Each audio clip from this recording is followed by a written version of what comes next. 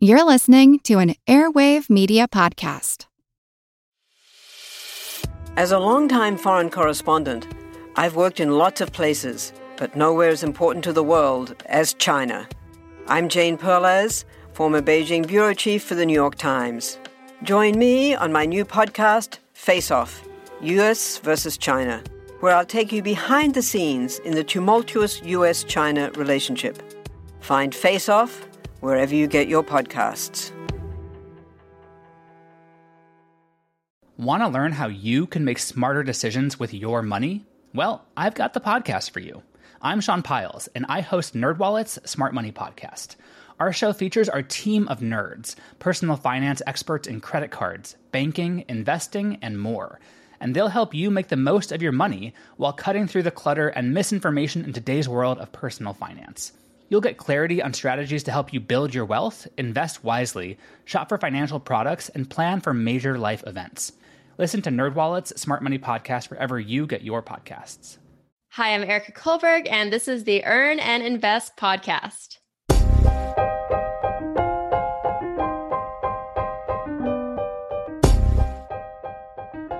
It was $100, and I was ecstatic. I was sitting there in my office in the clinic waiting for my afternoon patients, and I just made $100. And you know how I knew? Because I got an email from eBay saying I had sold a painting. And this was the first painting I had sold in my burgeoning art selling business. I had bought a bunch of artwork, put it up on eBay, and I finally sold a piece. And I felt like I was winning the game. In fact, every time after that, I sold a new piece of art, it was like I was winning all over again. I considered it a side hustle.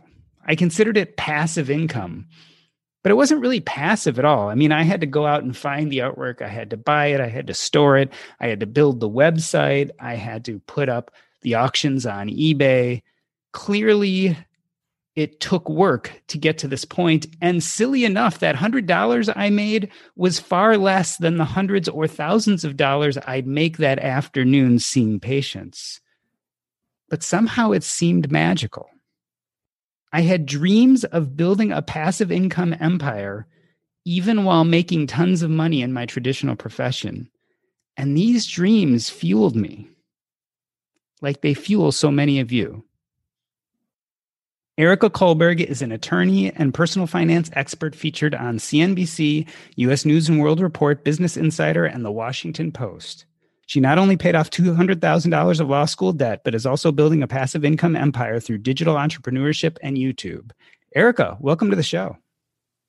Thank you so much. It's a pleasure to be here. You are coming to me from Tokyo, is that right? How did you end up there? I know you graduated Georgetown Law School. What was the path that landed you there? I came here straight after law school. So right after my first year of law school, I got an offer to come out to a law firm here. It's one of the largest in the world, and they have a big mergers and acquisitions practice, and that was what I was interested in, cross-border M&A. So it was kind of a natural fit, and I accepted the offer and came out here. Now, you took a very traditional path in your profession. You went to law school, but I saw that while you were at Georgetown, you founded the Georgetown Law Entrepreneurship Club. Many people feel like it's enough just to become a lawyer. Did you have an inkling back then that you wouldn't kind of do the traditional lawyer profession thing and that you'd have other interests? I think so. So I discovered entrepreneurship probably my second year of law school. And by my third year of law school, I had a full-fledged startup with one of my law school colleagues. And I was just in love with this concept of finding a problem in the world and trying to find a solution to it and being, creating this thing on your own and marketing it and convincing others to believe in your idea. And I just fell in love with the concept of entrepreneurship. But obviously I had these $200,000 of student loans. So I had to make the very difficult choice at the end of my third year to just accept that law firm offer and go to the law firm. And from there, the startup crumbled, obviously. But it was always kind of in the back of my mind that I would love to go back to entrepreneurship once I have a little more flexibility and don't have these $3,000 minimum payments hovering over me. So I finally made that happen last year. It's an interesting question. So sitting there at the end of the third year of law school, if you didn't have all that debt, would you have eschewed big law and kind of moved into entrepreneurship right away? Maybe. I can't imagine a scenario where I didn't have the debt, so it's hard for me to think about that, but I think maybe. But it is hard to be a risk taker. It's much easier to follow this path that everyone has set out for you, that society tells you, go to a good college. Okay, you want to be a doctor, you want to be a lawyer. Okay, I'm not smart enough to be a doctor, didn't do well in organic chemistry. So it's like, okay, I'm going to be a lawyer. And then go to law school, go to the top law firm you can get into. I was very much taught that I had to follow this set path. And I think I also felt a lot of obligation to my parents who had sacrificed so much for me. I wanted to make them proud. I wanted to make them feel like their sacrifices were worth it. And I think to the external world, like the prestige of a law firm is much higher than being a scrappy entrepreneur. So I'd like to say that maybe I would have gone to the startup world, but maybe I would have had to see what it was like to be a corporate lawyer first. I'm not sure. Did entrepreneurship always speak to you? I mean, was it something like as a kid? I know as a kid, I had these little businesses. Like I bought baseball cards and tried to resell them. I was always trying to build a business. Was it the same for you? Yes. Before I knew what the word entrepreneurship was, I think I've always had that hustle mentality. So I remember as a kid, I went around to my mom's garden and I would cut flowers from her garden. And then I would take those little Dixie cups and put dirt in them and then put the cut flowers in them and take a wagon around the neighborhood and sell these plants to neighbors. And obviously like the neighbors knew that there was just this kid who would cut a flower and put it in a dirt cup. But to me, I was like, this is genius. I wasn't trying to scam anyone as a kid, but like, I just thought it was I thought that's how plants grew or something. I don't know, but I think I was always having those little side hustles even as a kid. Yeah, I definitely did too. And entrepreneurship was important to me. It hits me that entrepreneurship is still a far call from passive income. In fact, I think passive income is its own special flavor. Tell me what passive income means to you and why that was so important to you in your journey.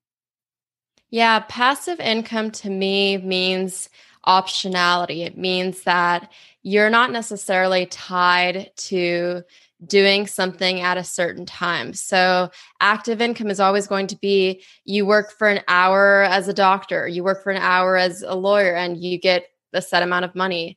But passive is so exciting because usually how it works is you put a lot of time and energy up front. And then hopefully if things go well, then the benefits trickle back to you long after you've maybe tone down the amount of work you're putting into it. So I don't think there are very few forms of truly passive income, but I think the exciting thing about passive income is that you do, most of the time, it looks like you put a lot of upfront effort in, and then those benefits still come back. And I feel like that concept and the freedom and the optionality that comes along with that is really driving me this year. And I'm really excited about it.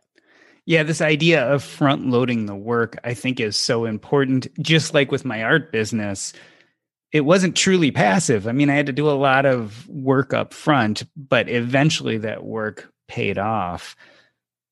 Let's go back to your history. So you finish law school, you get a job in a big law firm, you see this $200,000 of debt, and you start paying that off. At what point did you start feeling, okay, I'm comfortable now, I can pivot to some of my passive income dreams?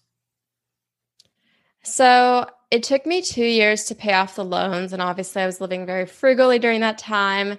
And then after I paid off the loans, then I spent about another year just trying to build up as much of a cushion and emergency fund as I could before I made the jump. And the reason I wanted to do that is because I wanted about 2 years worth of living expenses before I could feel okay with the risk of leaving. Because the thing about, again, money brings us optionality. And so by creating this cushion, what I could do is try my hardest for 2 years to build this legal company that I'm working on, to build passive income streams. And if things didn't work out, my worst case scenario is that I would have to go hope for a law firm job again after the 2 years when the money was going to run out.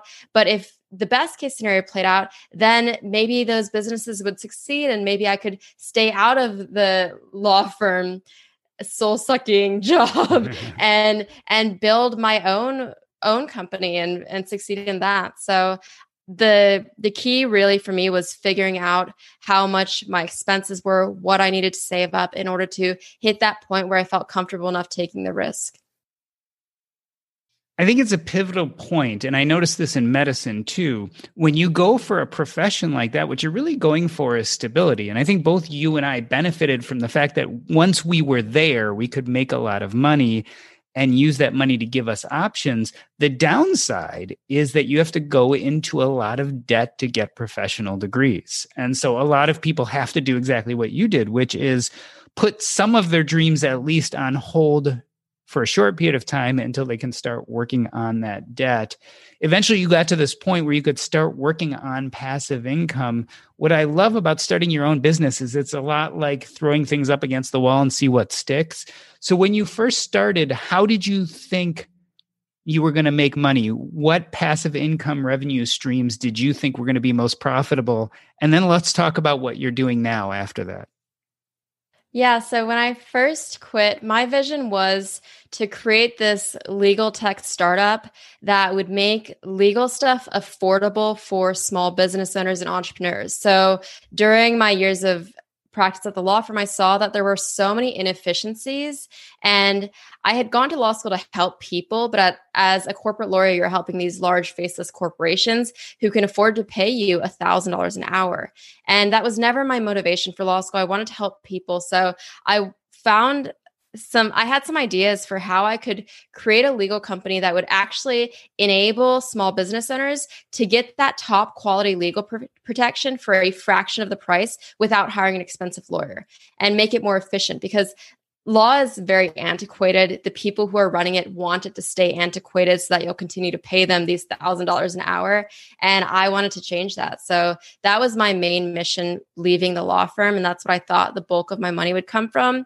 And YouTube was just something that came to me after I quit the law firm. And it was just supposed to be really a passion project. Ironically, it makes a little more than my legal company now. So that's how things work out. I was about to say, I watched, I think, one of your first YouTube videos. And we'll talk about in a minute what your passive income goals were, but you plotted out what your passive income goals were, and Plug and Law, your digital entrepreneurship plan for how you're going to make the most money. I think that was going to take up like 3/4 of what you thought you were going to make that first year out in the world. And that's not how it turned out at all, is it? No. So it's an important point.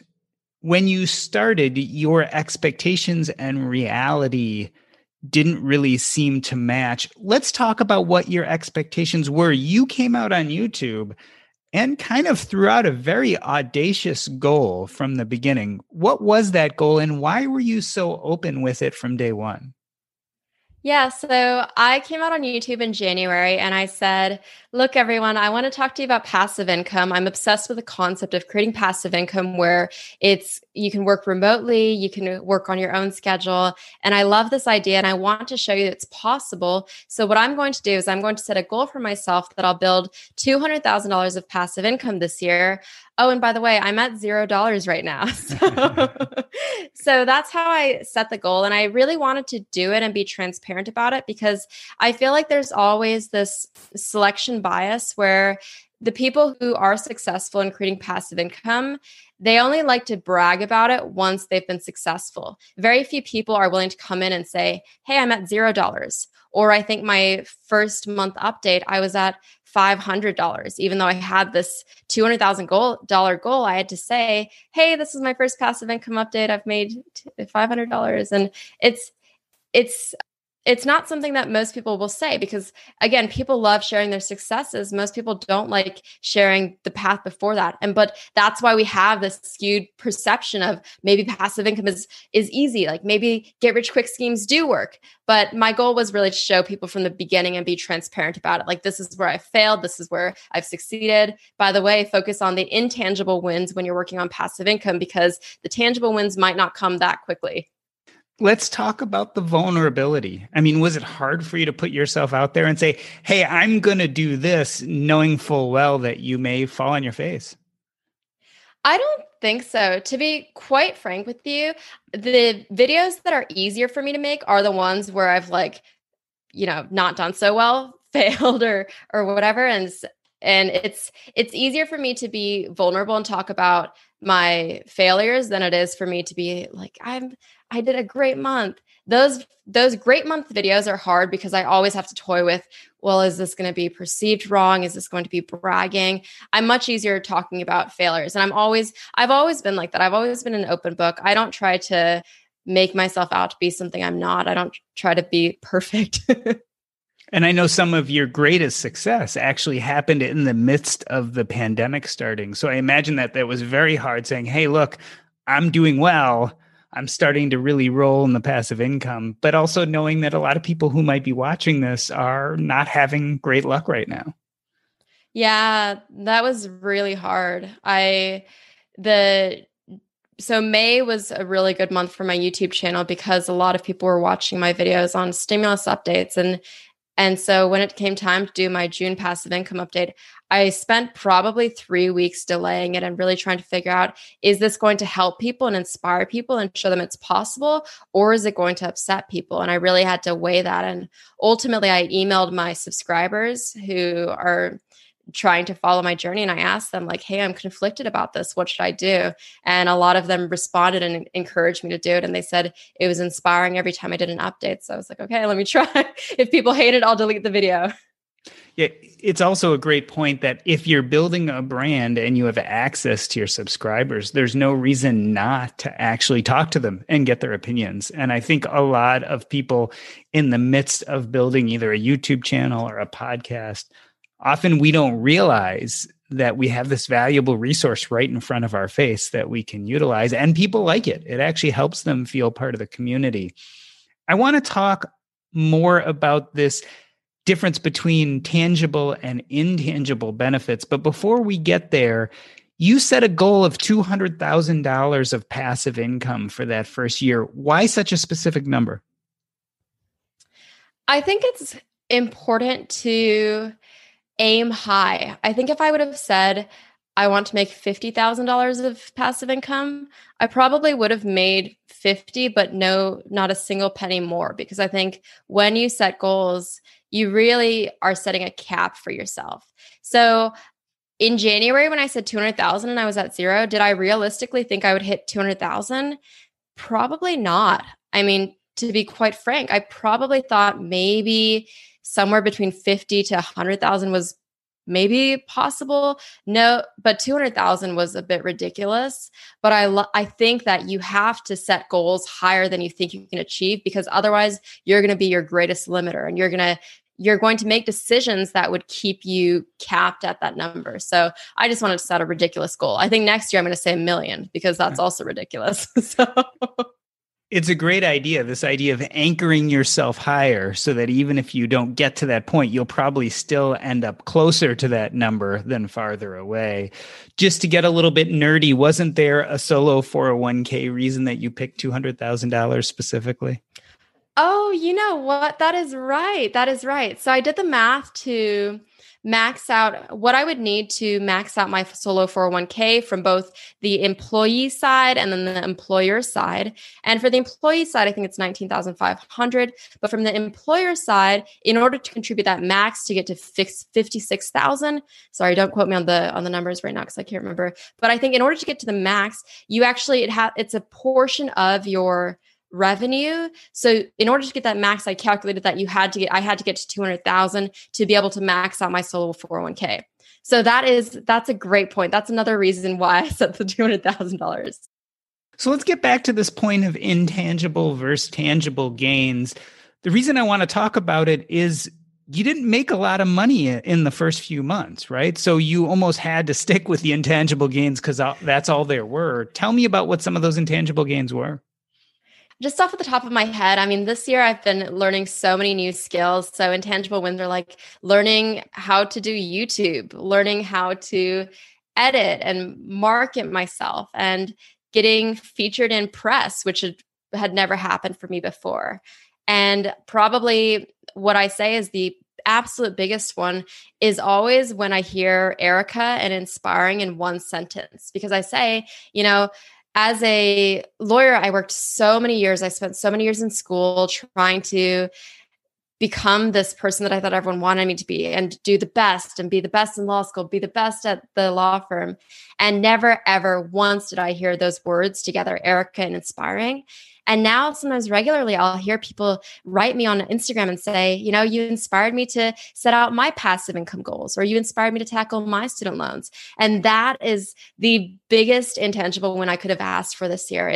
I'm so grateful for it. And I think that kind of thing will drive you, because I think if you break down what I was making on YouTube, my first 6 months, I put 440 hours into the channel and I made $900. So I made about $2 an hour for the first 6 months on my YouTube channel, but it was still so worth it for me. And I never felt once like I wanted to quit, because it was like people were saying that, I was helping them get to somewhere with their finances. And it was just, that's what you need to focus on, is those intangible wins.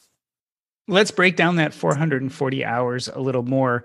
If you also add in the time you were spending on Plug and Law, so you're talking about Plug and Law as well, so that's your digital entrepreneurship, plus the YouTube channel, how many hours a week, especially in the beginning, were you spending working on these passive income streams? I work at 80 to 100 hours a week. It's not recommended, but 80 to 100 hours a week, including your law firm work? Or are you talking about just what now you would call passive income? Between Plug and Law and the YouTube channel.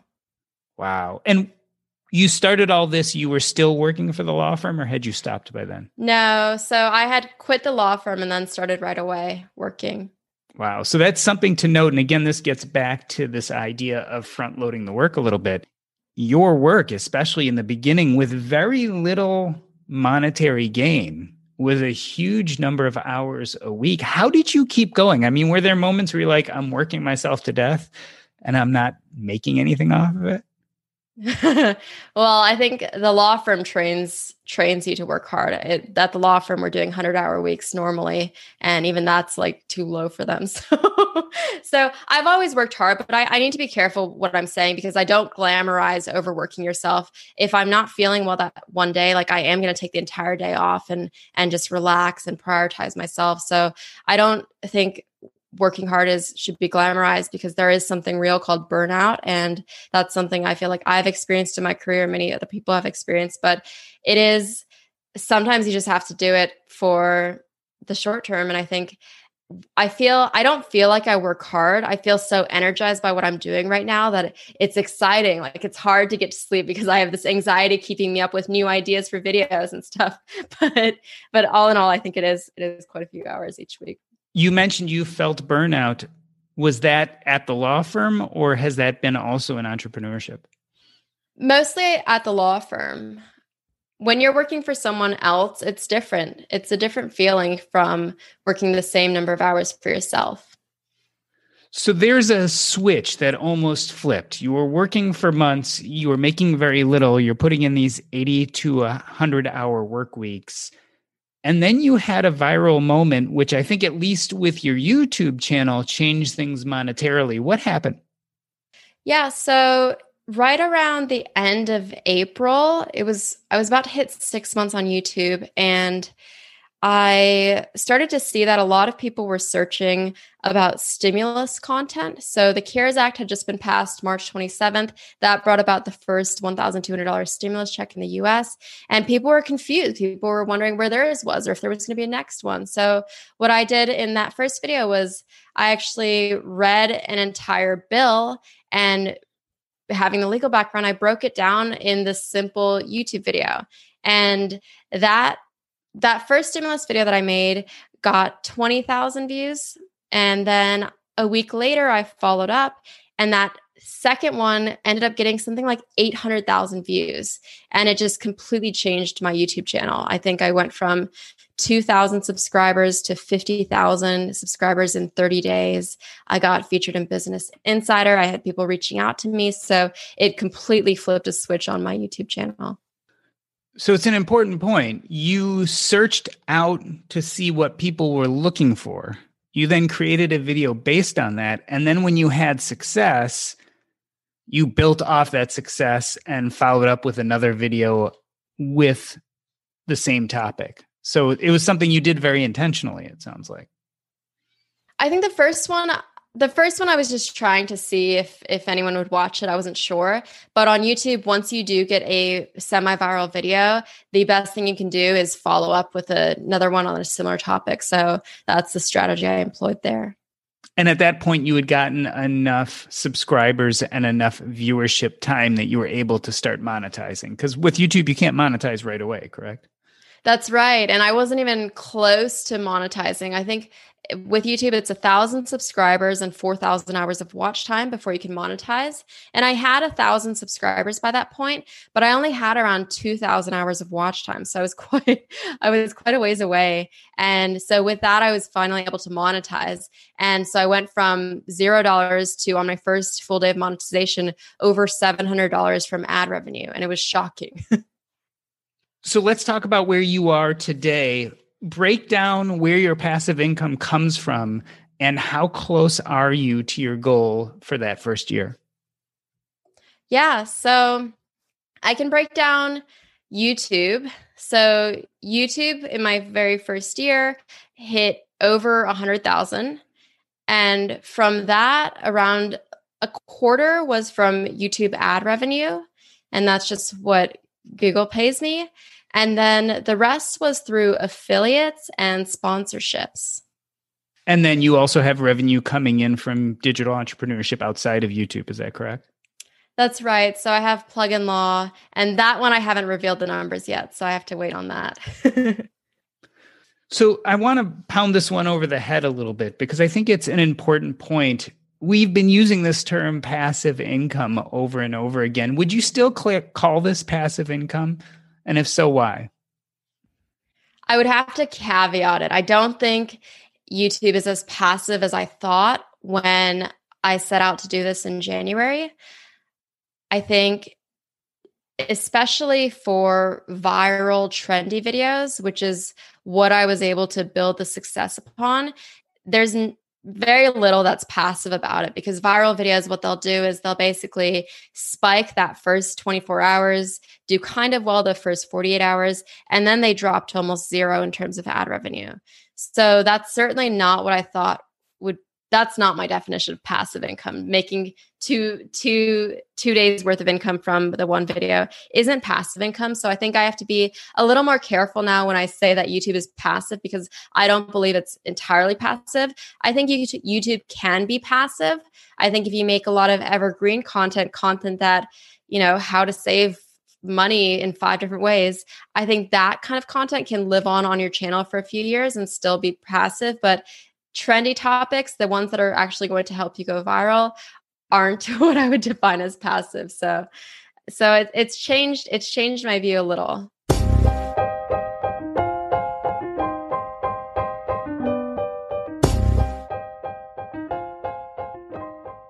In the first part of the show, Erica Kullberg talks about leaving her profession as a lawyer to go into business for herself. After the break, we discuss passive income and being a YouTube star.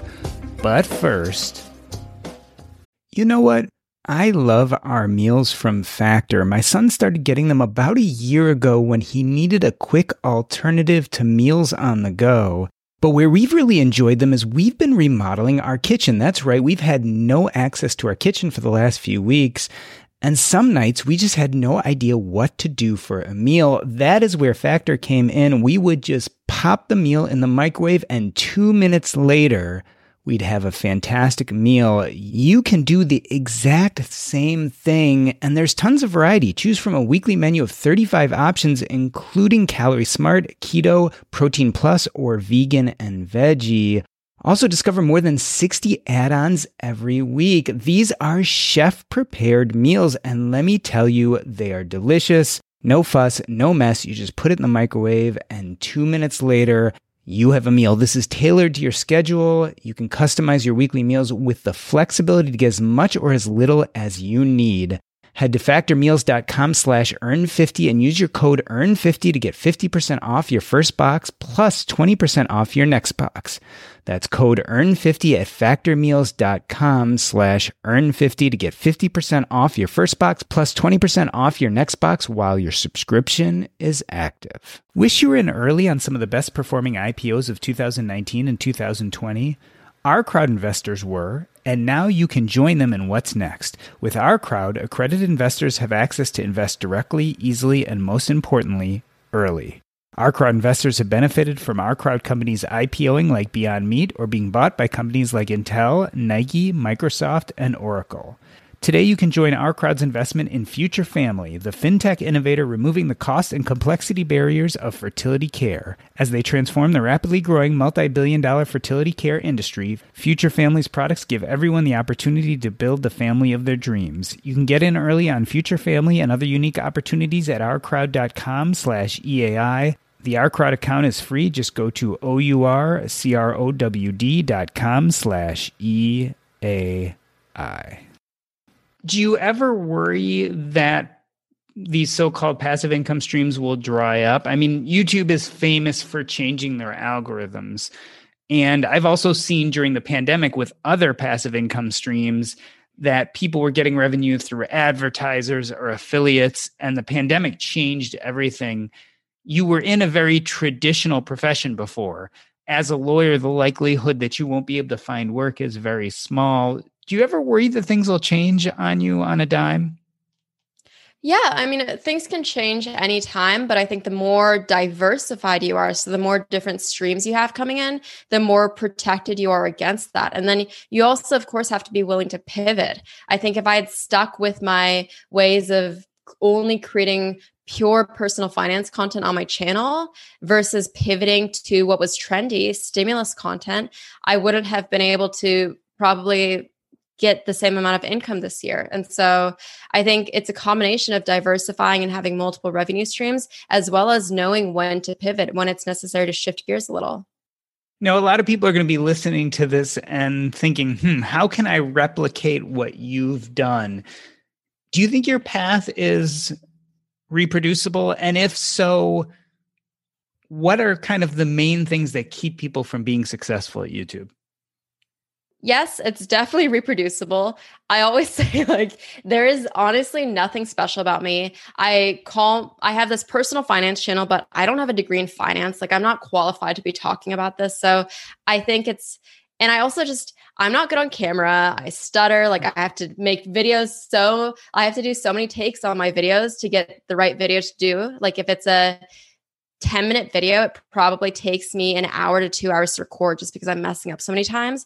But I think the thing that will stop people from being successful is when they let those fears and doubts creep into themselves and stop themselves. So I think had I of course had all of these fears and doubts. As this lawyer, I had other lawyers telling me, you're going to look like a fool. You're going to ruin your professional image. You're not meant for YouTube. Lawyers shouldn't be on YouTube.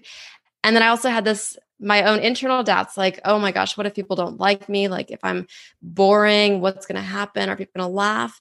But in order to succeed, I think online and in entrepreneurship, you have to be willing to get over that and realize it's not going to be comfortable, but getting out of your comfort zone is just like taking steps. And I think the first step is the hardest. It feels like such a long leap, but then each one gets a little easier after that.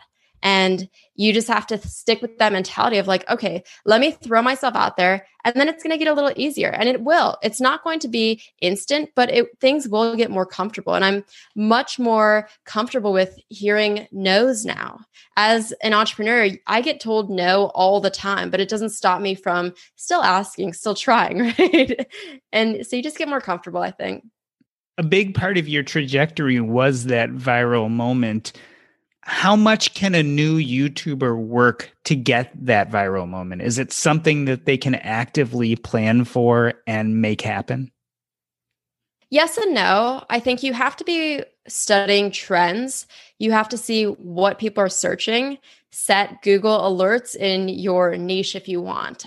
I think I was following maybe 70 other personal finance YouTube content creators.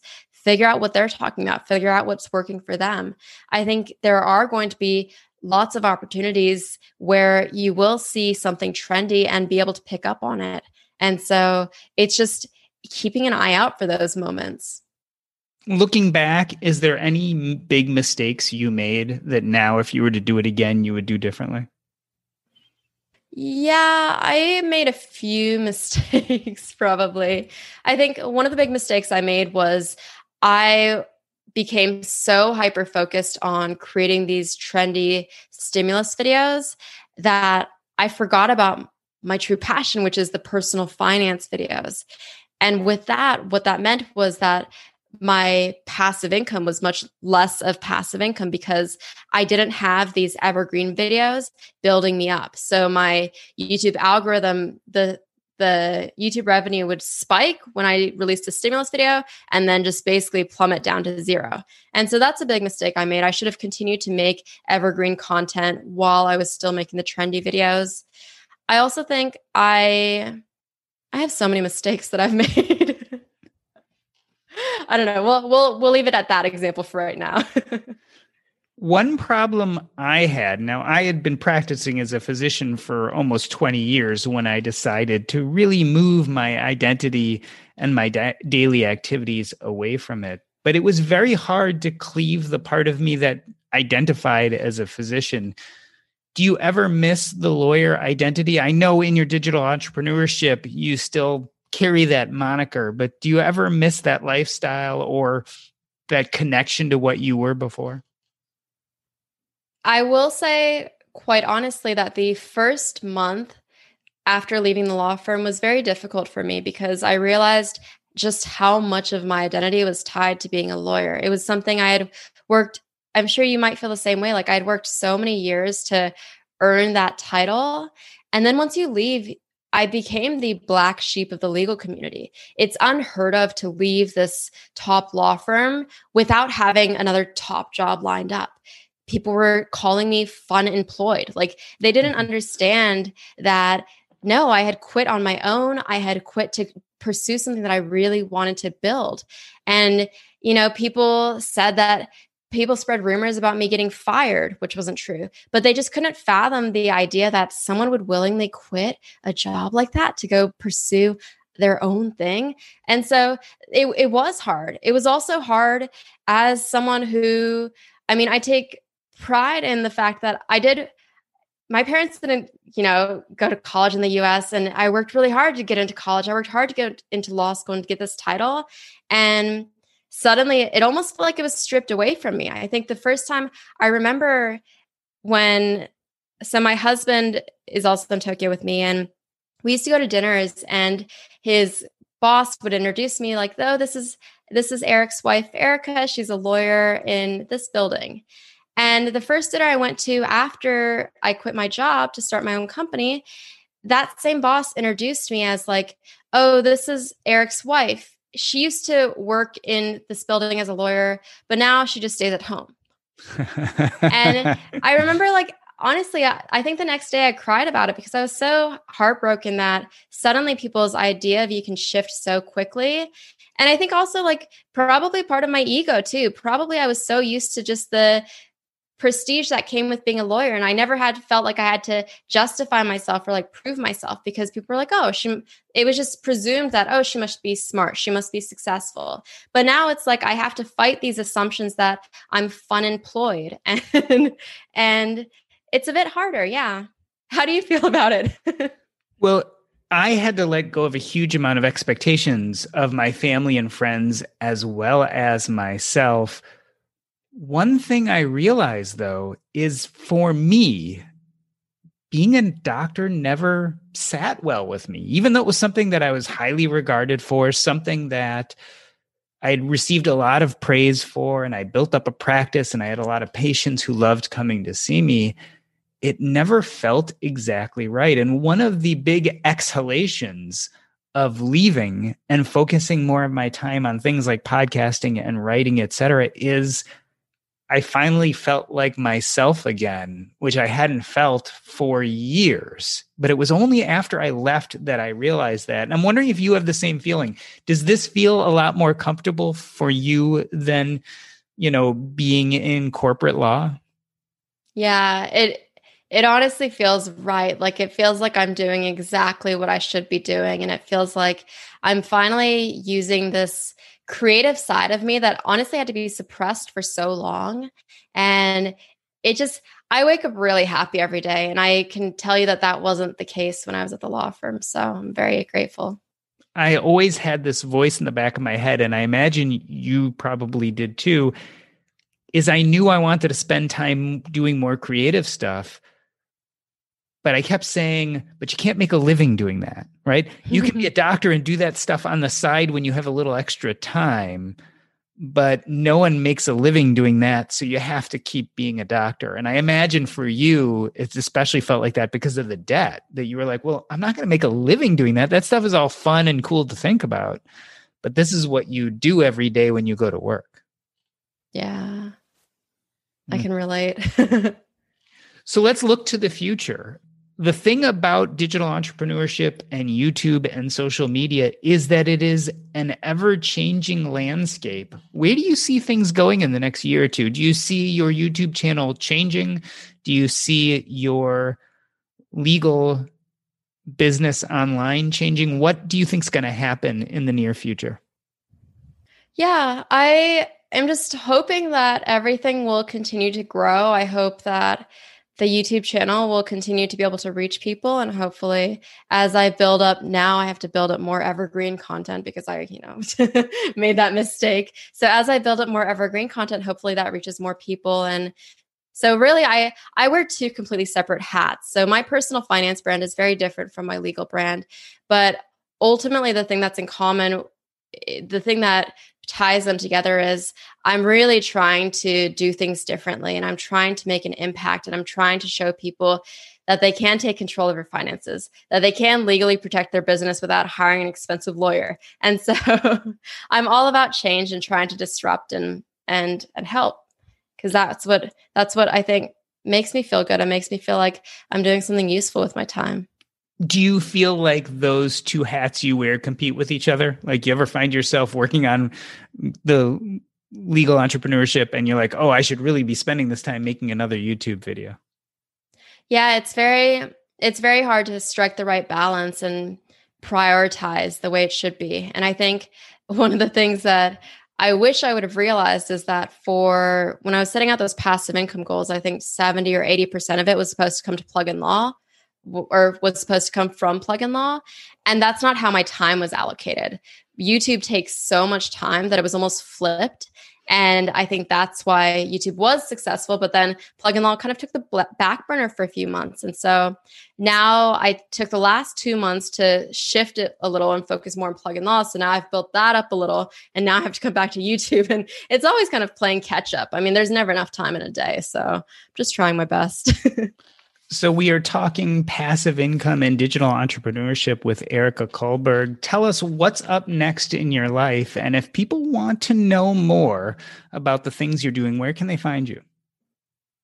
Yeah. So next up, I'm working on my first course. So that'll be launching January 1st. I want to see if that is truly as passive of a passive income stream as many people say it is. So I'm experimenting with that, and we'll let people know on YouTube my results with that.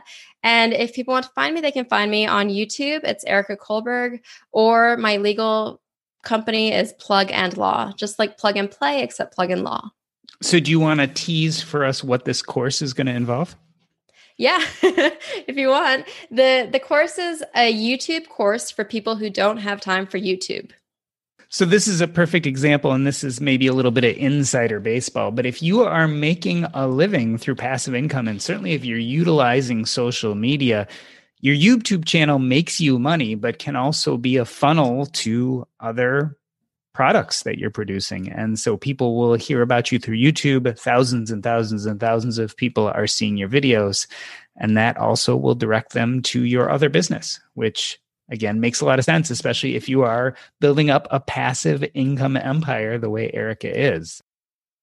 This has been the Earn and Invest podcast. On behalf of myself, Doc G, I wanted to thank Erica Kohlberg. That's a wrap. I'd like to spend a little bit of time discussing passive income and side hustles. Erica Kohlberg talked about this quite a bit. Her dream was to leave her law profession, start digital entrepreneurship, and eventually YouTube, and create passive income streams. We've talked about this before on Earn and Invest, but I think it's worth talking about again. Are passive income streams truly passive? I look back at my own history and I created a number of income streams, but I have to admit, very few of them seem truly passive. I guess the first and foremost is stock investing. So I really put very little work into stock investing. Of course, I had to take the time to understand the stock market and teach myself about what investments and asset allocations were right for me. But once I did that and I put my money in the stock market, it pretty much created income through dividends and asset appreciation that was almost truly passive. Yes, there were some things I had to do from time to time. I had to pay attention to my allocations. I had to watch the stock market. At times, I would add or take away from certain investments. These were all things that did require time, but when it came down to my yearly amount of time that I put into them, it was fairly small. So if you're looking at passive income streams, stock investing is probably one of the most passive.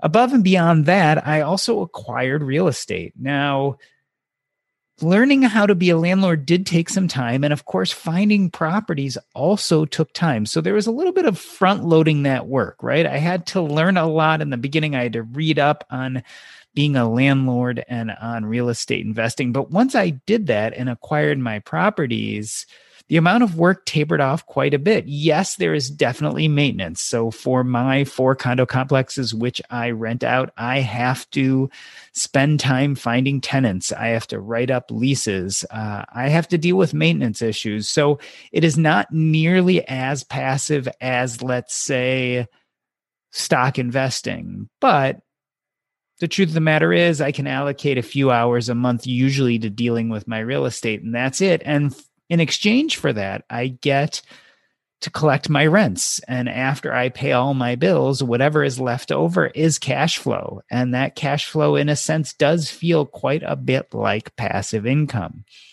After you leave the stock market and real estate investing, things start feeling a lot less passive. So there are definitely online businesses, blogs, podcasts, all sorts of things you can do to generate revenue, but usually the learning curve is greater. So the truth of the matter is, especially in the beginning, these ventures can be a full-time job. You can spend 80 hours a week, as Erica was talking about, forming this passive income stream, which does not feel passive at all.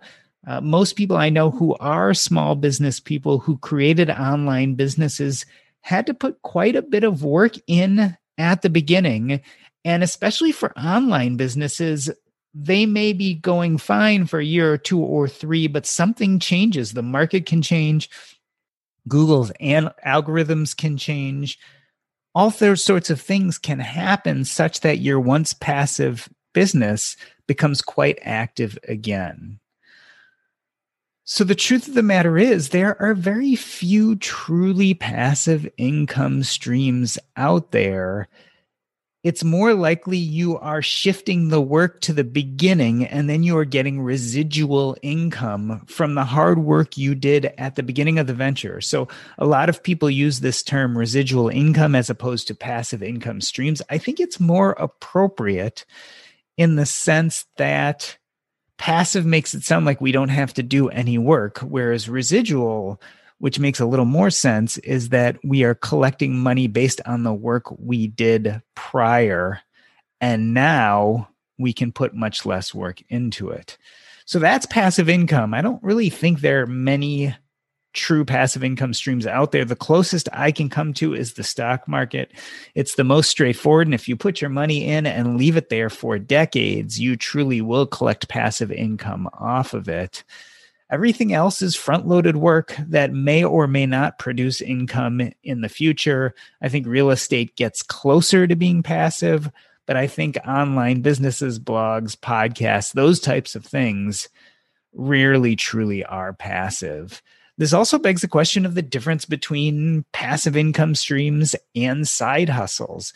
I think side hustles and passive income streams are often confused, but are really totally different things.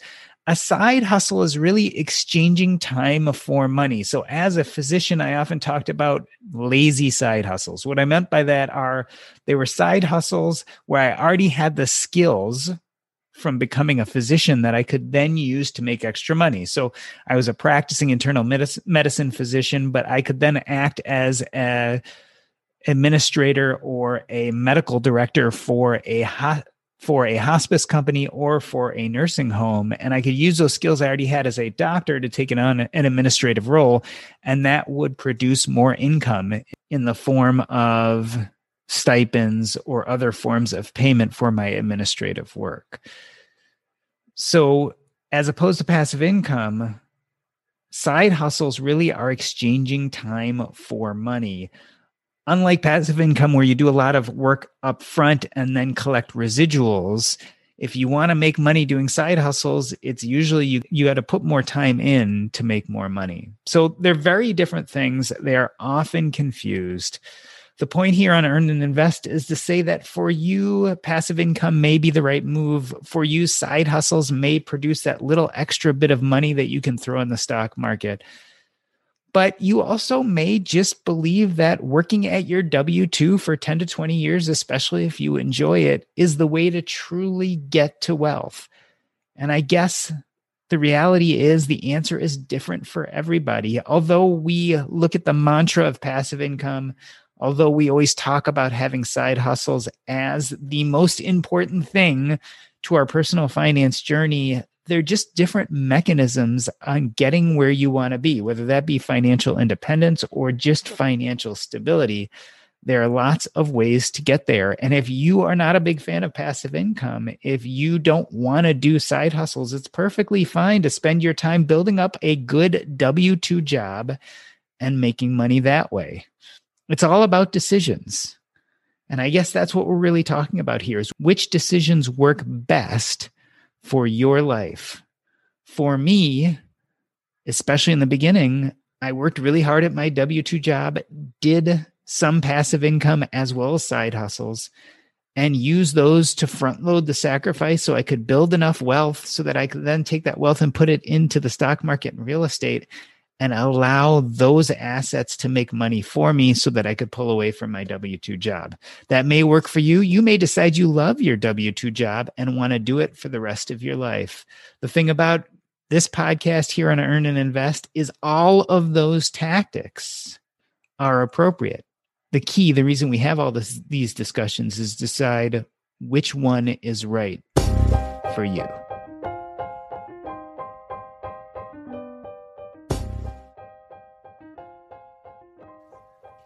So any questions? That was really cool. I like the conversation because it covers a few things to me that are important.